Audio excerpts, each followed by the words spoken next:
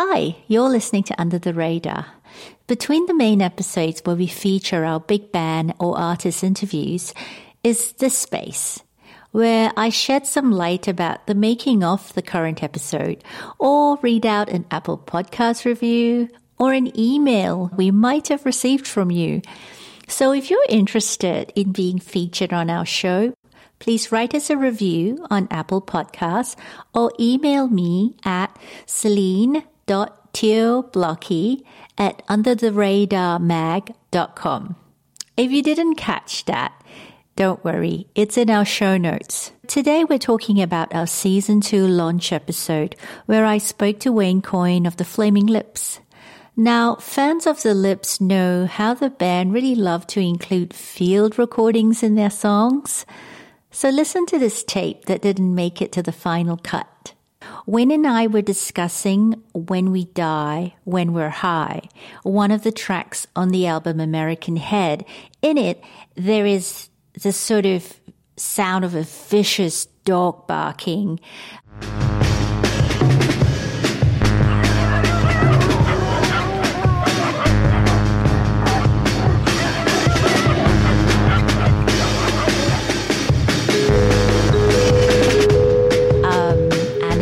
Really ominous, like if you take drugs and you die, the hounds of hell will come get you. Well, at least that was the feeling that I was getting about this track. So listen to what Wayne says about this. Oh, it totally is. Yeah. When you're the Flaming Lips and we're like you, I mean, we love this type of stuff where it's sound effects and it's storytelling. Yeah, those dogs, Stephen had recorded them when we were doing the Zaireeka record. So this was back in 1996, 1997. And we had like a battery operated handheld, kind of ahead of its time digital recorder. And I remember he would take the bicycle down the dirt road that was outside of the studio and he'd go down, buy some cigarettes down at the store and come back. And oftentimes these dogs would terrorize him. And we had a song called The Big Old Bug Is the New Baby Now. This is a crazy track on Zaireeka. And it's about dogs chewing up a big plastic insect toy, and I just thought, well, man, see if you can get these dogs to chase you. And when they do, you just, record on the way down, record on the way back. And these dogs are absolutely menacing. And I think they're barking so loud that it's distorting it a little bit as well. You can kind of tell, and then Dave Fridman sets it in a great, it kind of pans from one side of the stereo or headphones, to the other. And we just had it forever. And I think we always are like, we need some dogs. And, virtually everything that we've ever recorded, we have it.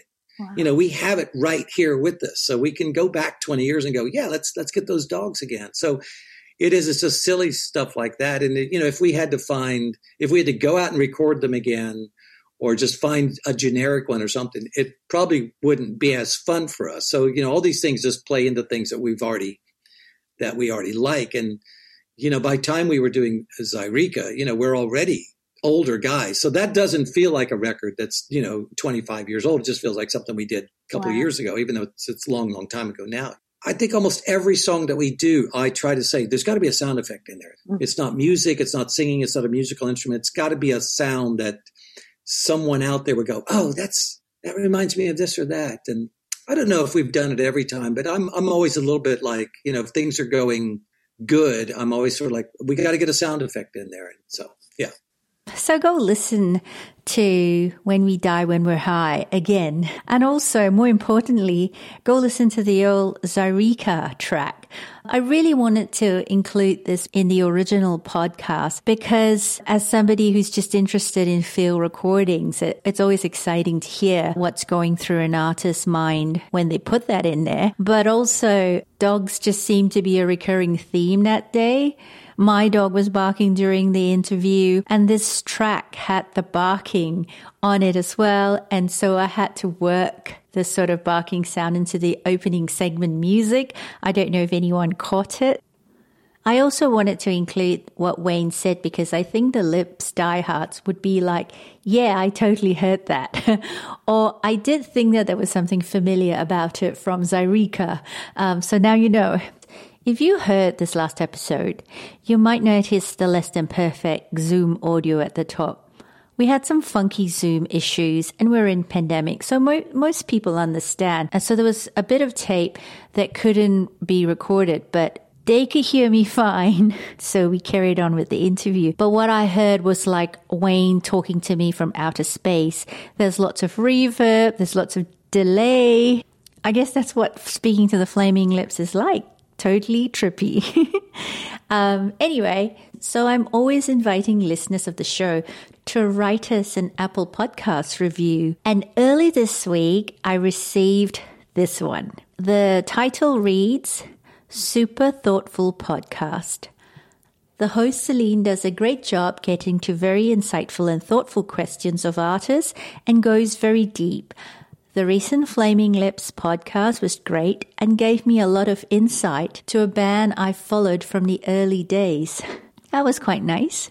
But full disclosure, as soon as I read that, I knew who it was, and so I invited him to the show today. I'm Mark Moody, and I'm a writer for Under the Radar. I've been listening to indie music and, alternative, whatever you want to call it, going back to the 80s, not to date myself, but that's the truth of it.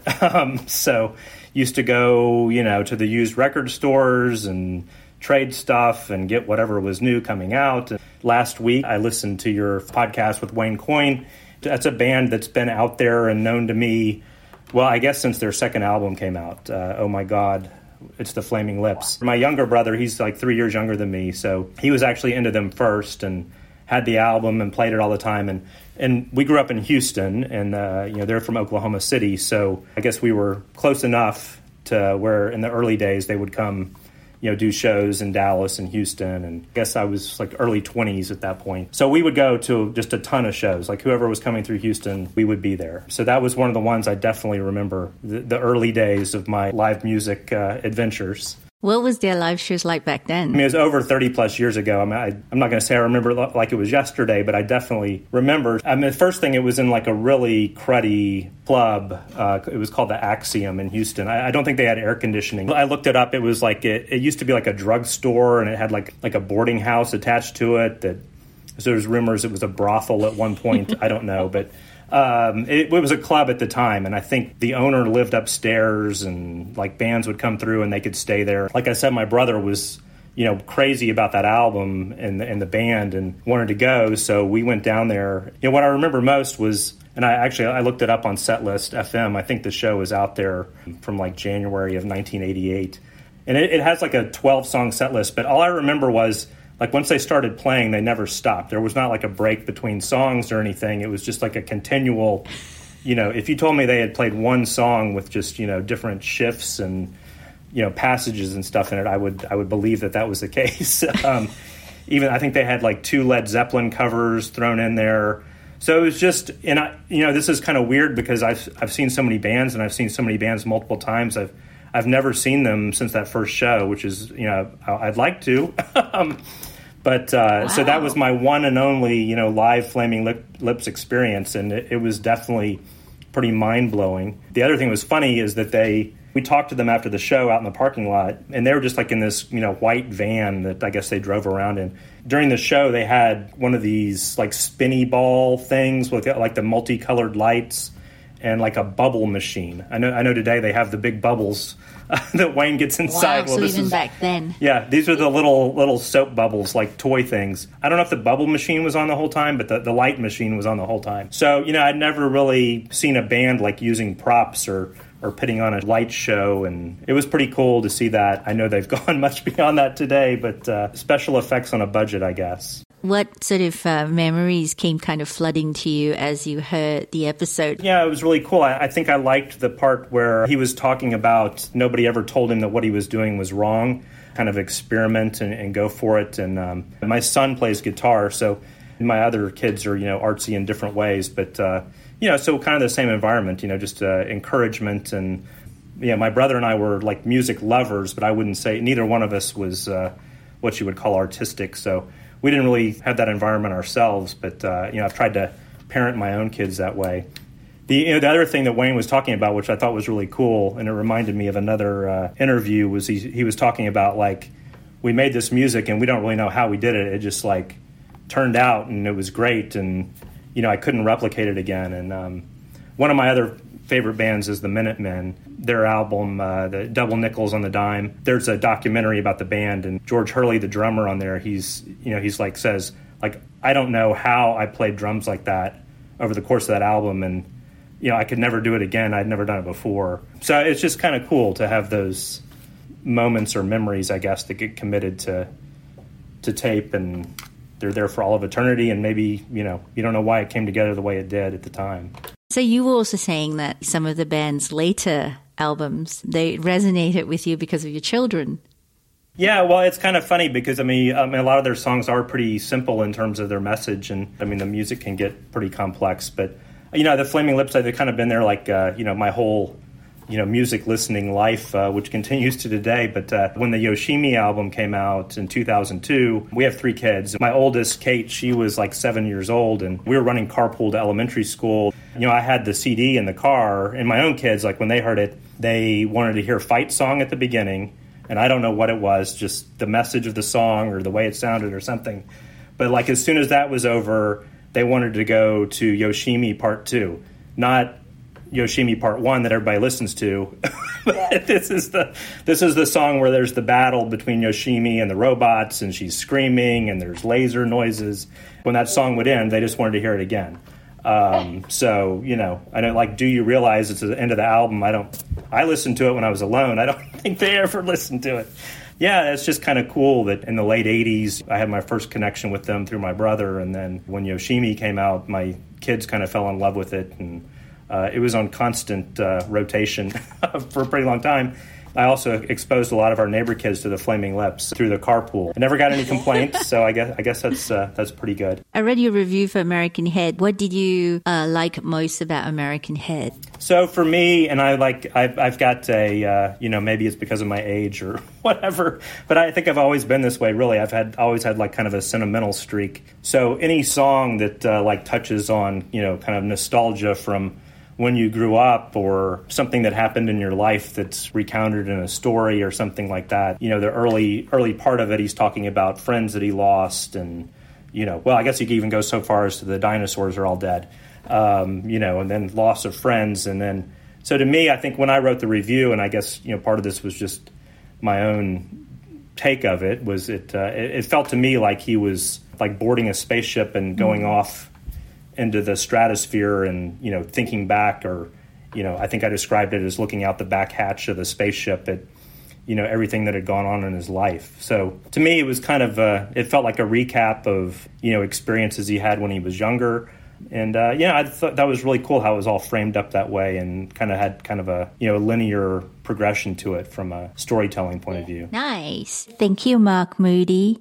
Look out for his reviews and interviews that he does for Under the Radar magazine. Those of you who don't know, the podcast is called Under the Radar because of the magazine, which has been around for almost 20 years. And as you know, there's very, very few print music magazines out there still. Like you can go into a Barnes and Noble and buy one. That's Under the Radar.